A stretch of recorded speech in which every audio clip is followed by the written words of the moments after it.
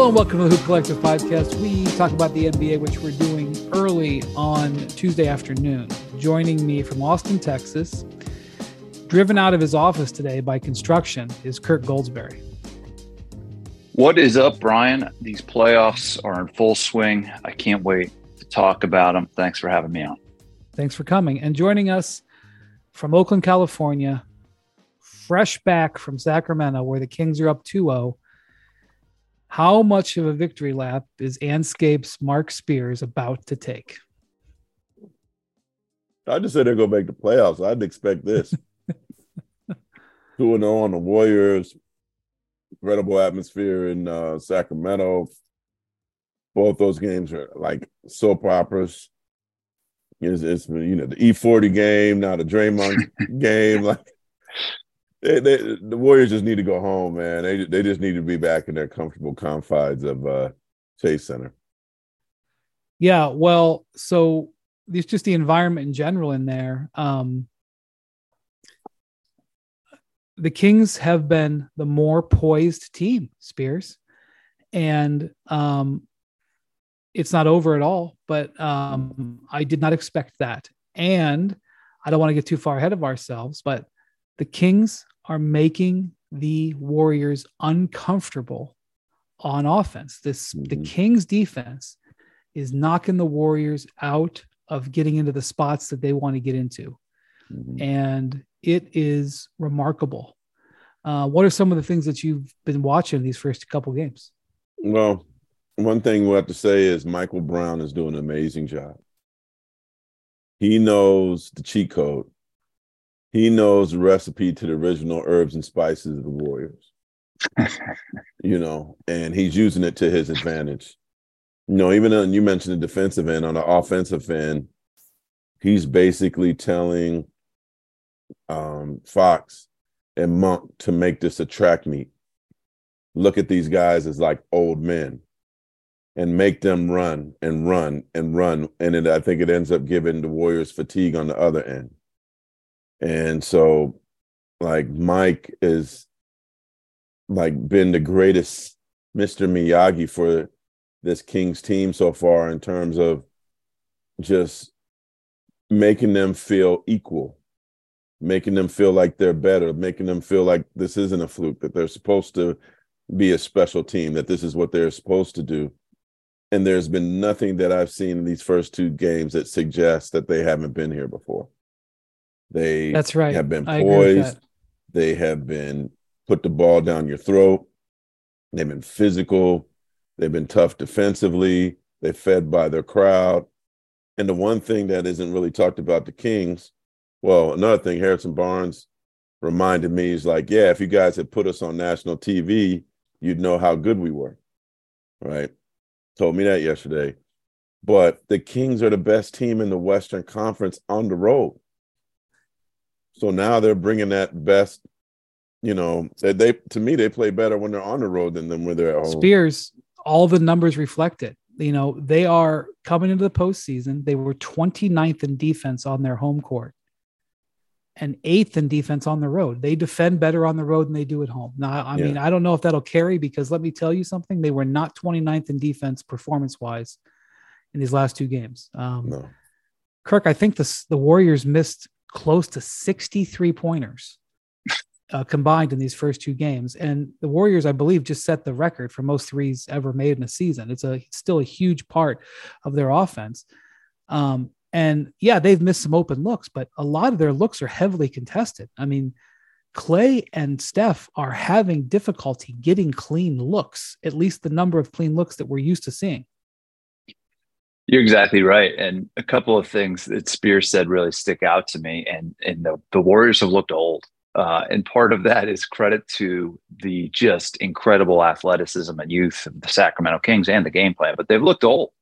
There was a moment in game two where the sideline reporter asked Steve Kerr if he was worried about the turnovers at the end of the first quarter. I think the Warriors had 8 turnovers in the first quarter, Brian. And he kind of dismissed it because the defense was playing well. Turns out he shouldn't have been so dismissive because they had 20 turnovers last night. The Kings got out into transition, had 29 points. De'Aaron Fox, if there's another player in the league right now that's more scary with the live ball turnover. I don't know who that is. They beat up the Warriors on the glass. They won the game in so many different facets. It wasn't a fluke. And I think what we saw with Draymond, I'm sure we'll talk about that a lot, but it was a frustration moment as much as anything.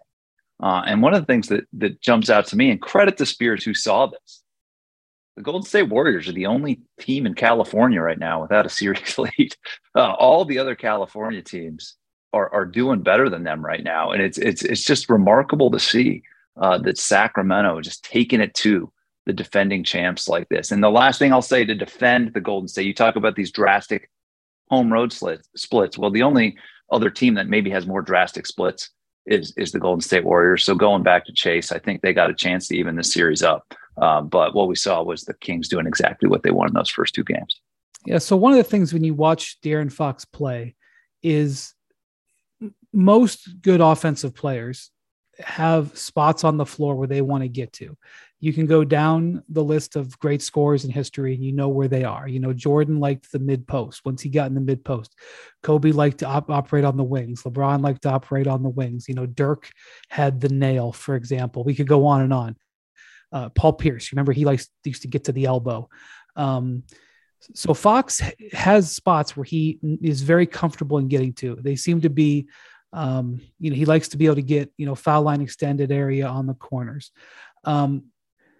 The trick though is getting to those spots, right? Like anybody can establish a spot. And that's one of the things where you see the greats, like, Kawhi. I was talking on the last pod about watching Kawhi in game one, and, game two will be tonight. By the time this pod comes out, that game will have been played, but Kawhi knows exactly where he wants to go. And when he gets there, he's extremely comfortable.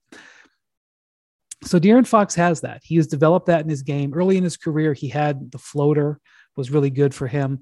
He's developed a great mid-range shot, and he also has the floater. What's so impressive about him is that he's able to get to those spots, and to be able to get to those spots on the inside the 3-point line, when you are under 6'5", that's really hard. And he does it quite obviously with speed.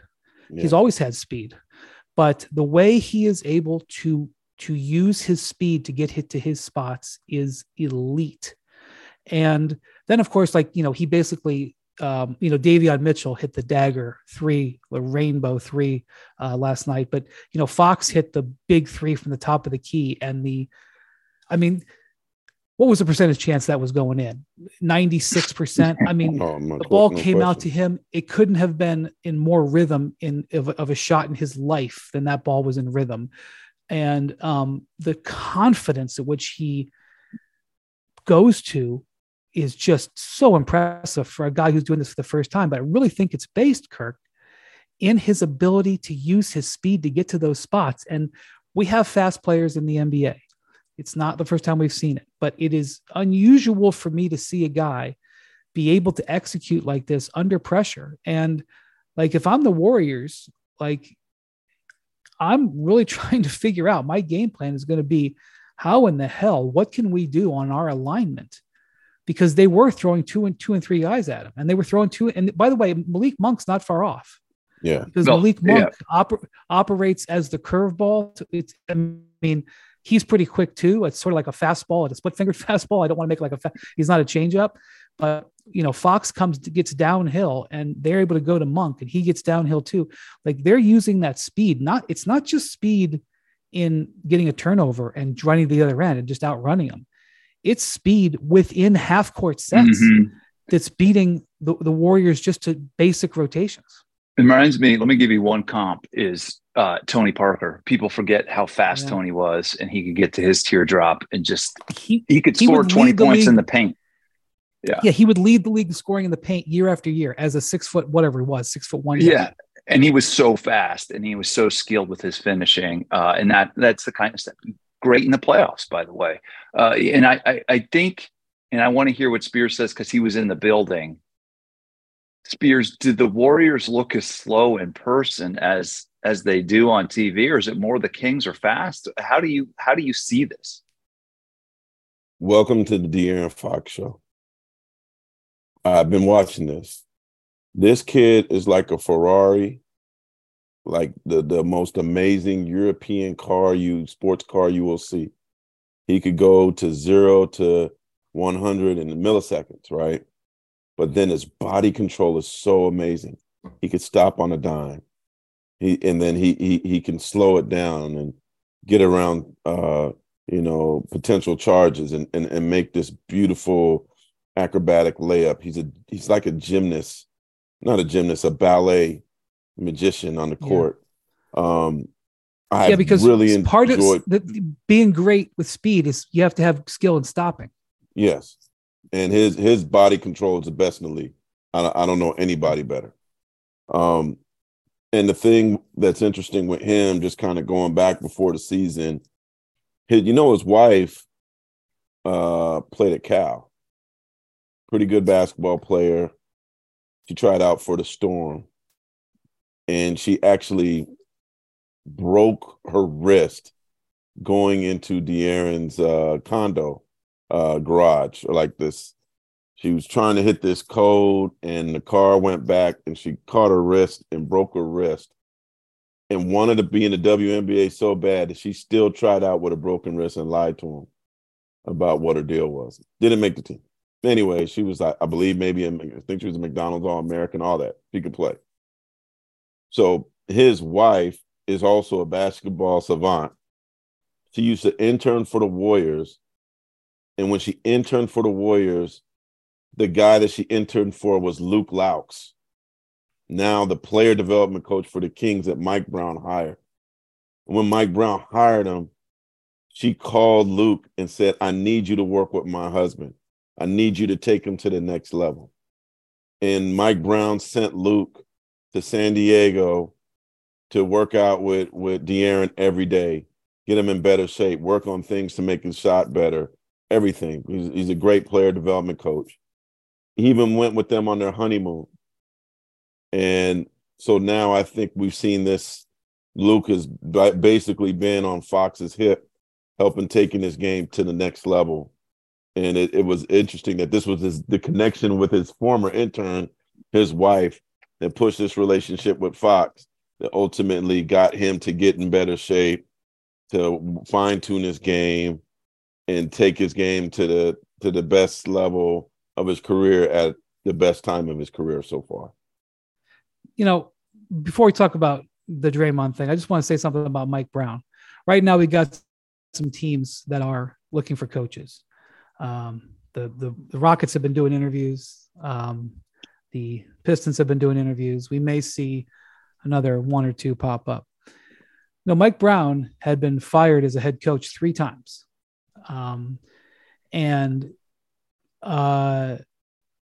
Several times, even when he was on the Warriors bench, coaching seasons would come and go, and I don't think he would even get interviews. People wouldn't even thought, because they thought, well, he's not a head coach anymore. He's not really a head coach, even though his record was pretty good. But, he had the benefit of having LeBron and Kobe help that record.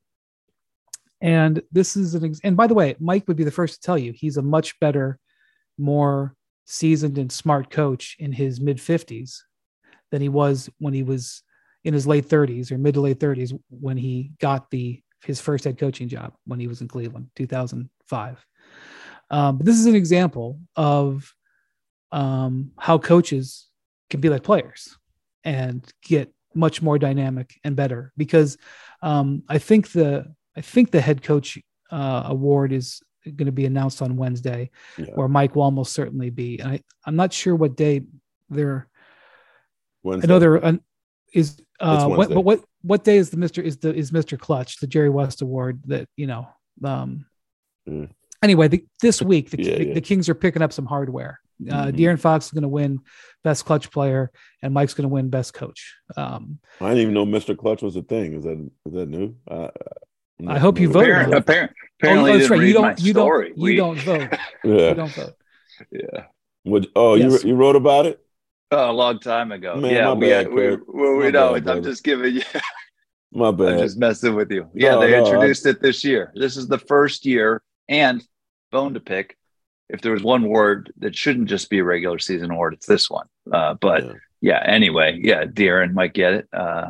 Sorry, he's been phenomenal in the fourth quarter. So And one other thing on his rise, Brian, is that everybody talks about the Halliburton trade. All the nerds like me love Halliburton, but I think the addition by subtraction in that backcourt really opened up a lot of possession opportunities and sort of cleared up a bottleneck there. And Sabonis has obviously been good for them, and nobody's sad to have Tyrese Halliburton on their team. Indiana's not crying either. Right. Brian, well, this is the thing. I want to go back to Mike real quick. And you know this, you were around him a lot when he was in Cleveland. The Mike Brown that we see with the Kings, I think, is what he learned from Steve is how to relax and let his hair down. Like some of the quotes, like Mike now, Brian, I can't wait to see for you to see him in a press conference. He's joking. He's having fun. He wasn't doing he was talking about his grandson. Yeah. Which just says a lot. When I met him, his oldest son was, 11. Yeah. Or something like that. Yeah. But he's let his hair down, and he learned that from Steve. And also, I think, and I actually talked to Rich Paul about this a little last night. Like, he had LeBron, he had Kobe. Now he basically finally is able to have his own Clay. And having coached the Nigerian team also helped him learn how to build his own foundation, how to build something from scratch. So he also had a willing audience. To me, it was just a perfect thing because I think for years he did get a couple interviews when he was with Golden State. But he also had I remember Brian Shaw used to say there's a lot of jobs that when he was assistant to Phil Jackson, there's a lot of head coaching jobs that aren't as good as being an assistant coach with the Lakers, Right. So, and that's how Mike was in San Francisco. He got a nice condo 2 blocks away from the arena. He was getting paid really well. He didn't have the pressure. He signed a 5-year deal with the Cavs and got fired after 1, and he got all that money. So he was not only getting paid well by the Warriors, he was still getting paid by the Cavs for many years. You go to lunch with him and he say, "Oh man, this is on the Gilberts." Yeah. I used to joke. I remember like during the finals in Cleveland, in Cleveland, they have courtside boxes. Like no other arena has this, where they have almost like little mini suites right next to on the floor. And I remember like one shoot around, I was out there joking with Steve and Mike. And I said, "Hey Steve, you see this box right here, this premiums, they just have to use that to pay Mike's salary this year." And he didn't deny it. No, he had fun with it. When you're fired twice, you can have that. But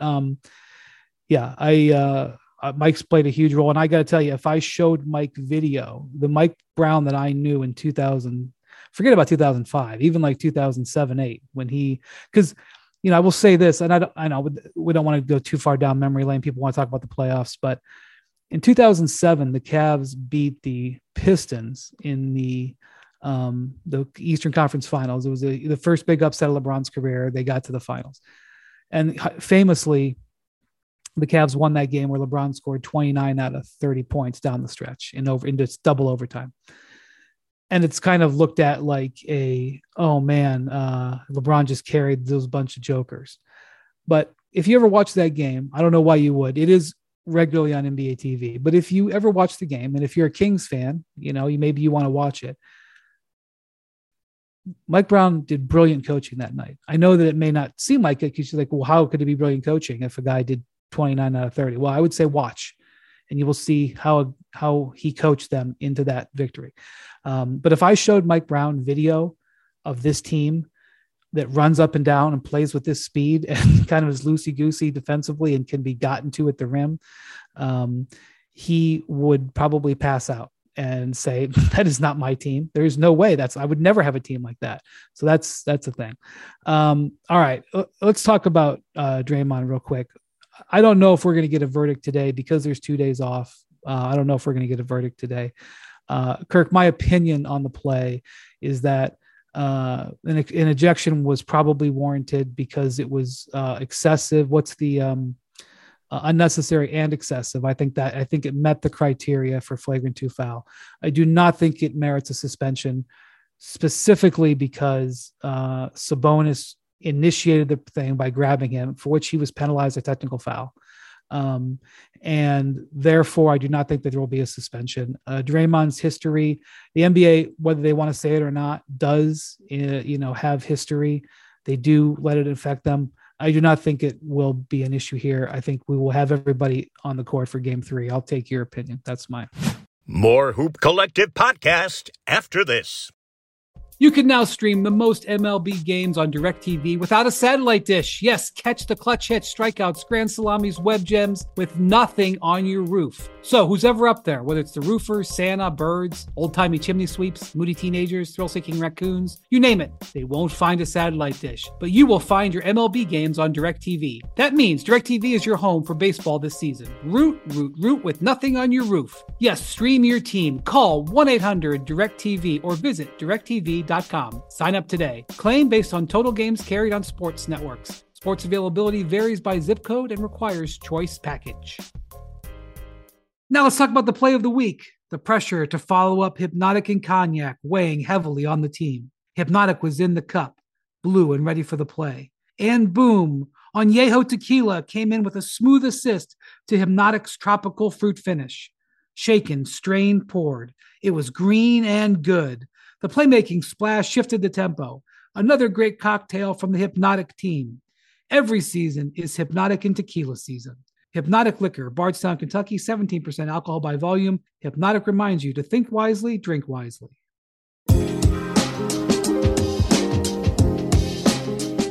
Yeah, I probably agree, but I think there's just enough gray area that the decision could come the other way. And I think if they take into account that we've seen this with Steven Adams or Draymond and LeBron, as you know very well, and including the other things that were happening, there was some awkward plays with Sabonis in Game 1, and then they were both on the floor like Greco-Roman style. And then if you remember, and I know Spears does too, in Game 2, there was a foul called on Draymond for another really awkward interaction with Sabonis that was actually challenged and overturned. But there's just been some unnatural, weird stuff happening there. I think ultimately you're right, but if the decision goes the other way, Brian, it's going to be because this is Draymond Green, and there is a track record here, and they don't give him the benefit of the doubt because of that track record. Yeah, when I immediately saw the play, the first thing I said is he grabbed his ankle. I think if, for those you guys have seen Sabonis up close, he's a mammoth of a man. He's a really huge guy. And so I do wonder where could have Draymond had land. Like this is millisecond decisions. I think his frustration of getting, and what the Warriors will lean on is, there's an actual photo where you see Sabonis's arms both around Draymond's ankle. So the frustration of that led to him being excessive in how he stepped. I kind of think that sometimes you got to remember, if you slap somebody, you might get punched back, right? And some may say it's some gamemanship, but, Sabonis got x-rays and Draymond got x-rays afterwards. Yeah. I mean, look, it's not my chest. I'm sure his chest was sore, but yeah, it's just put it this way. I was not surprised when the x-rays came back negative. This has been an amazing series. Like, if I'm Sacramento, no, we want Draymond to play. Right. We don't want no excuses, man. You know what I mean? Like that. That's the one thing about that Cavs Warriors series is I always think about him being gone for 2 games. It's kind of something that's never really talked about. Well, one game, but still, that certainly had a major impact on the series. I don't know I don't know if I'm belaboring this point 7 years later, but Draymond was not suspended for hitting LeBron in the groin. Yeah. He was suspended for accumulation of flagrant foul points. Okay. And I know I mean, I know if you're a Warriors fan, maybe you don't care about that nuance. Yeah. But they didn't look at it and say, "Oh, that But he's." you know what, Brian, he's you're right, because that gets lost in the sauce a lot. It does get lost in the sauce. In fact, I forgot that. Right.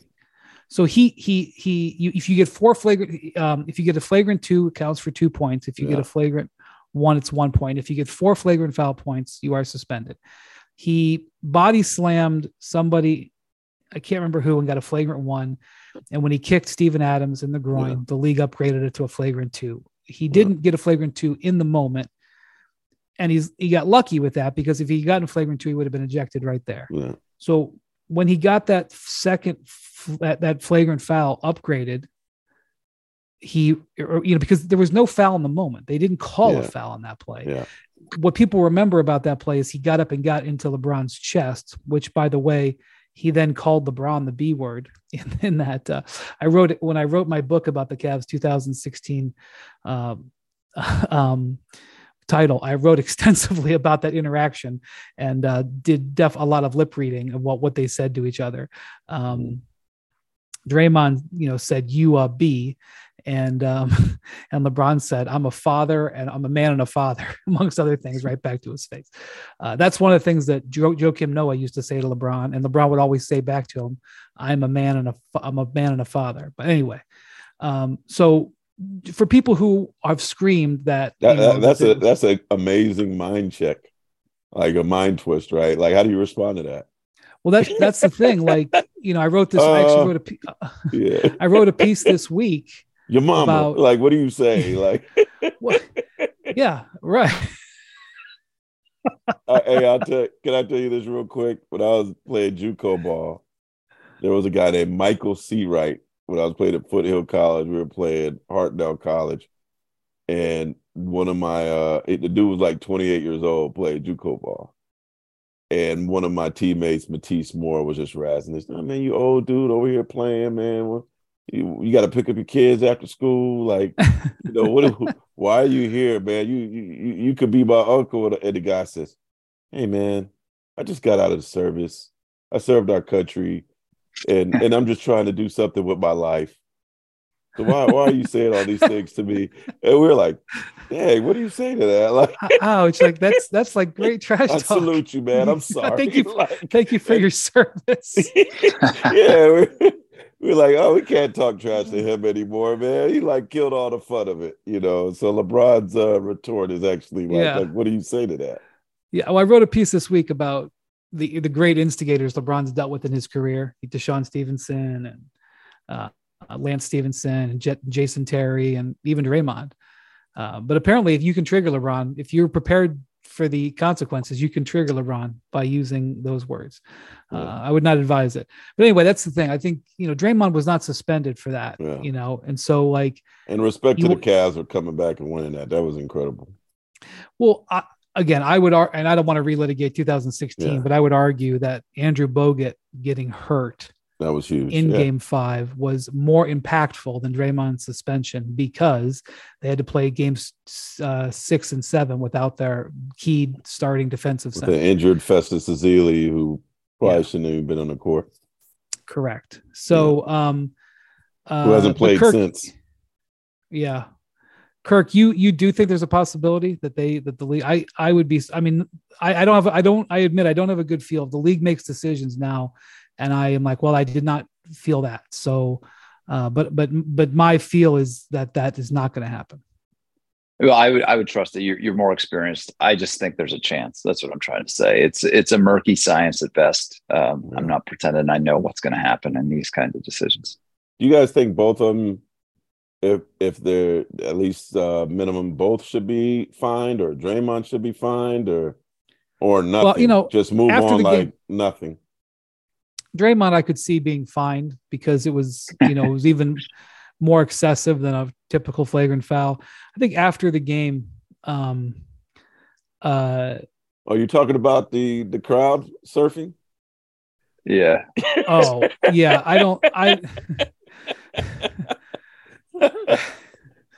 Man, I'll tell you what, you could probably write a novella about the area around the Warriors bench these last 2 games, because E40's thing went down right by their bench.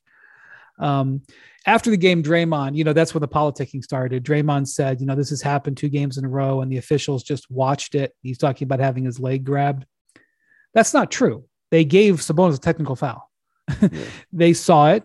They said that's not right. Technical foul. And then Sabonis, he pretty much wouldn't say anything in the walk-off interview with Jared Greenberg from TNT. Greenberg asked him, and he's like, "What about this Draymond play?" And he's like, "Boy, the fans were great tonight." He just pretty much ignored it. And then he had to. In the post-game interview, when asked specifically about grabbing the ankle, he kind of went back to himself, right? So he said, I felt I had to protect myself. So like he conferred with an NBA defense attorney, and they came up, like that. Kirk, that happens. Like before post-game press conferences, there's like sometimes committee meetings where they decide like we're going to go this way, we're going to go that way, and I don't know for sure. I want to be clear. I'm not reporting, but I suspect that there was a negotiation about what was going to be said on the mic. Hey, Sacramento, just go get it. Go get it. You don't need the pine to get this dude suspended. Just go beat him. Show that you're better and beat him and move forward, man. Don't have no asterisk. Just go beat him. That's a veteran. Speaking those words. Future Hall of Famer too. So listen to that. Hall of Famer in a matter of days, matter of months. So, all right, let's take a look at the vital game coming up on Wednesday, is game 2, Lakers Grizzlies. It sounds like they as of this moment, they haven't issued a full injury report on Ja. They will later today. By the time this pod comes out, he will have been ruled, doubtful, questionable, out. I don't know what. Even if he does play, we don't know, but he's going to be impacted. So, Spears, the Grizzlies are coming into this game. They are not going to have Brandon Clark. They are not going to have Steven Adams. And they are going to have, at the best, a significantly wounded Ja Morant. What is your outlook now, seeing what you've seen so far? I mean, the Lakers are like this brand new shiny train, man. I'm like, where did they come from? I was at the end of the game, like, whoa, fast breaks, dunks, a new star. Like they were like this movie. Like, you watch this movie where all of a sudden at the end, after all the adversity, they show up and they get the glow. I was like, what am I watching here? They look phenomenal. They look fun. They were like, LeBron's like, hey, young guys, just go have fun. It was like that. It was like, I'm like, it was like dad sending the kids out there. And they look like a new scary bunch. Obviously, with Anthony Davis, I'm always just worried about him getting hurt. But if he stays healthy, like they appear capable of challenging anybody. I'm just very stunned in this whole crazy roller coaster of a season that they've had. This is not indicative of most of the garbage that we saw most of the season, right? They look like fun. And right now, I think with Memphis, maybe all the drama off the court is starting to weigh heavy on this season for them. The injuries are weighing heavy. Jaren Jackson is he's phenomenal, and I'm glad that we're starting to see how great he is. And congratulations on the Defensive Player of the Year award. But if Ja can't be Ja, then the Lakers are going to go forward. Like Memphis can't have a chance unless Ja is spectacular, because this Lakers team is. I mean, they look.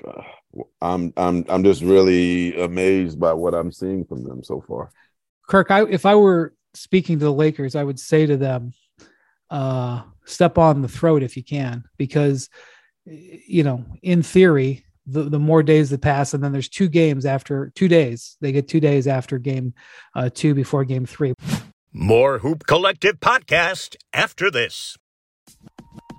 For the ones who get it done, Grainger offers high-quality supplies and solutions for every industry, as well as access to product specialists who have the knowledge and experience to answer your toughest questions. Plus, their commitment to being your safety partner can help you keep your facilities safe and your people safer. Call or click Grainger.com or just stop by. The NFL schedule drops this week, and you can be there to catch all the action live and in person with Vivid Seats. Experience every touchdown, every tackle, every eye-popping play of your favorite team. And to kick it off, Vivid Seats, the official ticketing partner of ESPN, is offering you $20 off your first $200 ticket purchase with code HOOP. That's code HOOP. Download the app or visit vividseats.com today. Vivid Seats. Experience it live.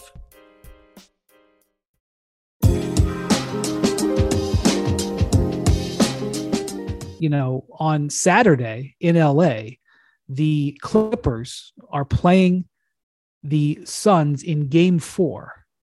Game 4 of that series will be finished before the Lakers play Game 3. Wow. Game 4 of Suns Clippers will end before Game 3 of Lakers Grizzlies tips off. Okay. That has been not real welcomed. Now I point out, well, would you rather have that or would you rather fly 4.5 hours between Memphis and LA? And I guess it depends on when you ask. Are you asking when you're over Kansas, or are you asking when you're getting up for a shoot around, you know? So, meanwhile, Steph Curry takes the car back home after the game last night. Exactly. So, all right. So my point. Hey, can I say this about the Clippers? Spoiled this right now. I was at their preseason game in Seattle, and these dudes had crab legs waiting for them after the game. Well, Spears. Crab legs. So like not little ones. I'm talking about the ones that are spiny. You know, the ones that you could, if you don't cut them right, you could hurt yourself. The king crab legs. Yes. Do you know what crab costs these days? Let me just say this. And they had the bibs. Come on, man. They had the bibs on after the game, eating crab legs in the preseason. Let me just say. I'm like, what do they get in the season? Dinosaur leg? I'm about to tell you, because the Clippers were very kind to offer. And no, I don't want to say it was a bribe or anything, but they were very kind to offer the media food, right? Their buffet was ample after the game the other night. And look, you know, we're working late. And it was Sunday night. Goddamn crab legs. Well, I'll just be honest here. I'm about transparency. I accepted a trip down the Clippers. In the trash, right? Yes. You know, there were Suns employees that were happy to accept part of the. And let me just say that food was spectacular. Of course. It was steak and wonderful accoutrement. Well, no. What kind of steak? Was it Wagyu? I don't know, Spears. I ate it cold. You know, I had to warm it up in the microwave like an hour, 2 hours later. Nice though, huh? Like garlic and potatoes too. They had very high end mac and cheese, very very high end, and fish and other things. I'm just going to say the Clippers. They thought Cuban was the guy with the amenities. Nah, man, Bombers. The Clippers do well. Okay, I'm just going to say the Clippers do very very well. Now, having said all that, that's the irony about the Lakers and the Clippers is that the Lakers being the premier franchise, they're relatively like the family, the mom and pop shop, and the Clippers are like IBM, or actually more appropriately, Microsoft. There you go. So anyway, my point, as we got way off the topic, is if Ja Morant's going to get some time here, so even whether he plays or even if he's limited, there gets some more time. So Ja's going to get, probably stronger. So I would say if I were the Lakers, and specifically because AD has sometimes a tendency maybe to not always go gas to the floor, I would be putting my foot on their backside and say, pretend like you're down 1-0 and going on the road, not up 1-0 going back home. Because the Grizzlies, I have to assume, will play with full. And like the Grizzlies have won a ton of games without Ja. Like this is not something that can be ignored.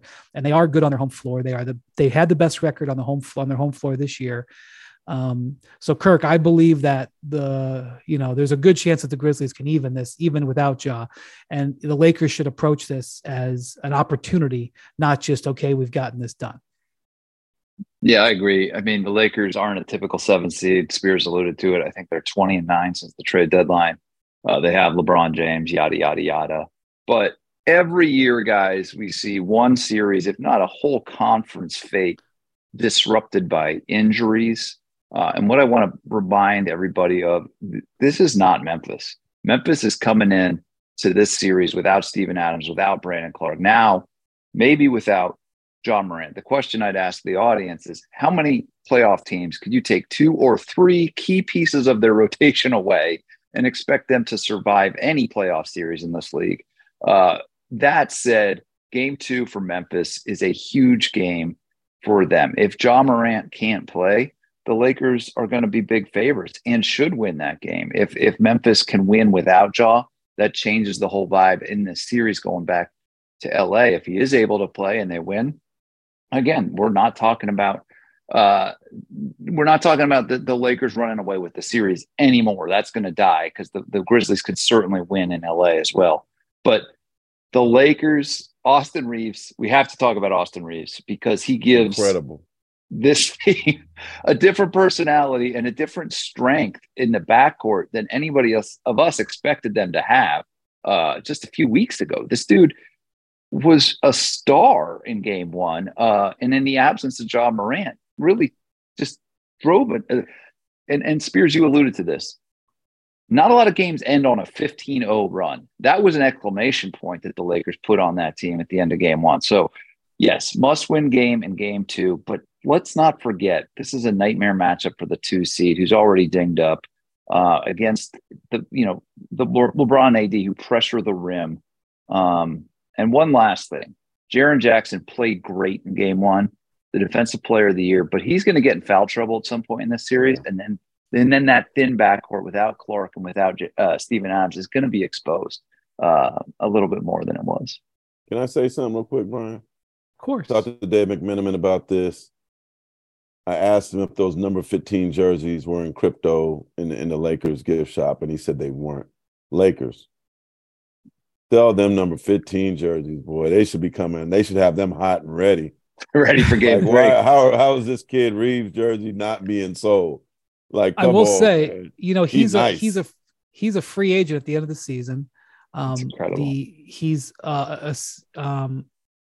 falls under what is known as the Gilbert Arenas rule, about he was limited in what he can be offered, and the Lakers retain his rights to re-sign him. Bobby Marks wrote a big piece about it, not a big piece, but he in my Hoop Collective column that ran a couple of weeks ago, he detailed what the Lakers can do, and so they're in the driver's seat to keep him if they want to pay him. If they want Kyrie, that's a different story, but I would just keep that under advisement right now. Sign, I am him. Sign him. Yeah, I want to say something real quick about that. So I want to applaud the NBA. Of course, our operations people, our TV people, but I want to applaud the NBA because they cleared 2 bits of sound very quickly that were awesome in this last week. One, typically there's this whole process that you have to go through to get sound because there's an NBA observer who has to, I hope I'm not getting in trouble by peeling this curtain back. There's an NBA observer who sits in, I don't know if it's in the truck or wherever, but they have to approve what goes out over the air. You are not always seeing the raw stuff, and there's a process that has to go down. So one, I want to applaud the fact that we got that turned around and everything during a timeout. Austin Reeves was mic'd up. He says, "I'm him," pounds his chest. Coming out of the break, it was already ready and going. Great job by everybody involved. Our people for turning it around, the NBA people for approving it. It was awesome.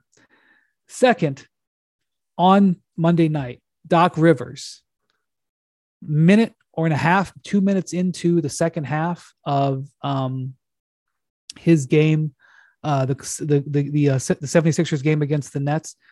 Nets had been really controlling the game up to that point. He drew a play up in the locker room or in the huddle. They blew off the play. He called timeout and he throttled them. The They had the audio. TNT presented it to the NBA. I have to assume the NBA cleared it, and we got to see, with a great camera angle and great audio, Doc Rivers excoriating his team. And they came out and played completely differently at that, went on a big run for the rest of the quarter, changed the game, took control. And be able to go inside like that is terrific. So I applaud all parties like that. You know, recently we heard Monty Williams with that thing where he told Kevin Durant, gave him like a little pep talk during the game. Like, you know, I was watching the Masters Green last season, right? Yeah. Willie I was watching Green the legendary Masters. speech. Right. I was watching the Masters like last 2 weeks ago, and they have those players. Rory McIlroy is playing a hole in the Masters, giving an interview, walking down the fairway mid-round, first round of the Masters, talking about how he's playing and the shot that he's coming up with an AirPod in, giving an interview. That's the state of the art. And thank you, Austin Reeves, for wearing the mic and for all that. But anyway, I thought that those were great, and take the fans inside a playoff game and to have that. And by the way, like the coaches have a switch. They can turn their mic on and off. If Doc didn't want that on, he can turn it off. He didn't. He left it on. So I applaud. Hey, Brian, was any of the Draymond sound approved from Game 2 in Sacramento? Spears. I think that's still under review. Or the E40 sound. We didn't get the E40. Yeah, the E40 sound. Yeah, I'd like to hear some other ones from Sacramento that Spears probably heard. He got a song where he says, tell me where to go. He told him where to go, all right, before he left. Man, yeah, still under, like the Draymond stomp, it's still under review about that sound. Although there was a pretty sure I knew a couple of words that Draymond said. I could read his lips. If I'm him, that picture of the Kings crowd and him yelling at him, like I'm getting that picture framed or somebody painting it for me. That was like, wow. I was like, wow, look at this. This is crazy. I mean, it's a great moment. And this is what the Kings fans wanted, right? This is what they've been missing out on. Like this is it. And they're like, still mad at him for what he said on the podcast about them being, before the season, about like being trash, I guess, right? It's playoff basketball is the best, isn't it? And this is just this is not even the appetizer. This is the amuse-bouche. Did I say that right? Amuse-bouche? Sounds right. You're gonna have to ask the Clippers.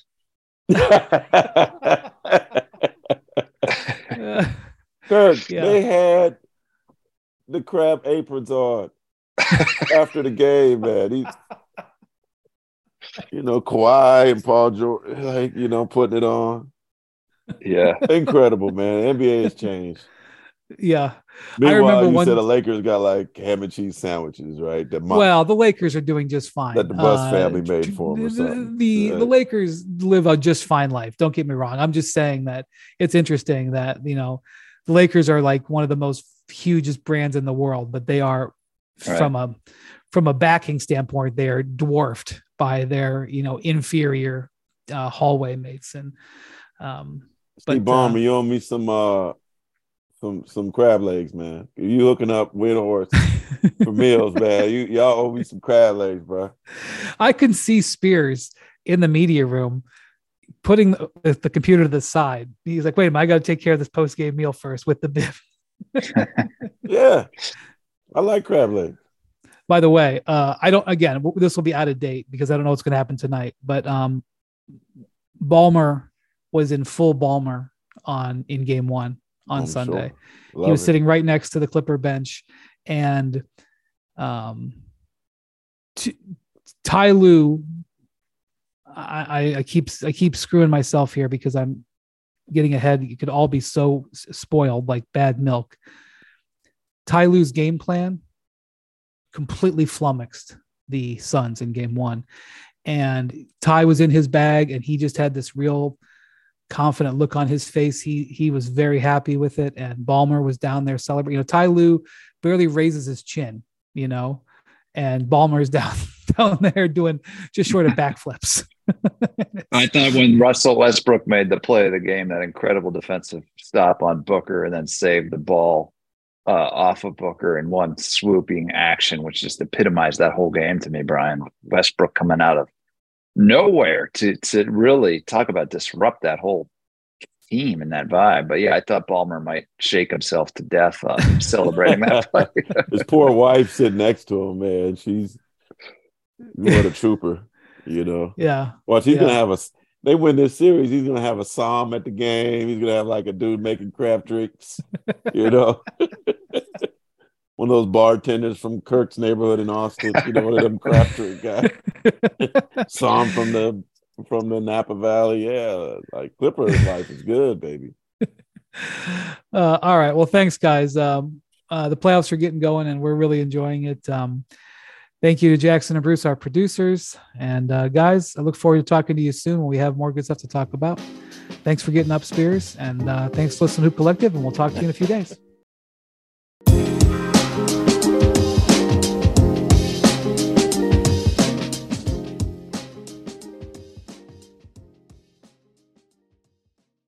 And now, two pigeons bemoaning the fact you can stream DirecTV satellite-free. You see this? A family watching baseball on DirecTV with no satellite dish in sight. Let's heckle them. You call that changing the channel? Choke up on the remote, buddy. I hope getting all these games on DirecTV makes up for your mother not pre-chewing your sunflower seeds. DirecTV has the most MLB games. Call 1-800-DirecTV. Claim based on total games carried on sports networks. Sports availability varies by zip code and requires choice package. Terms and restrictions apply.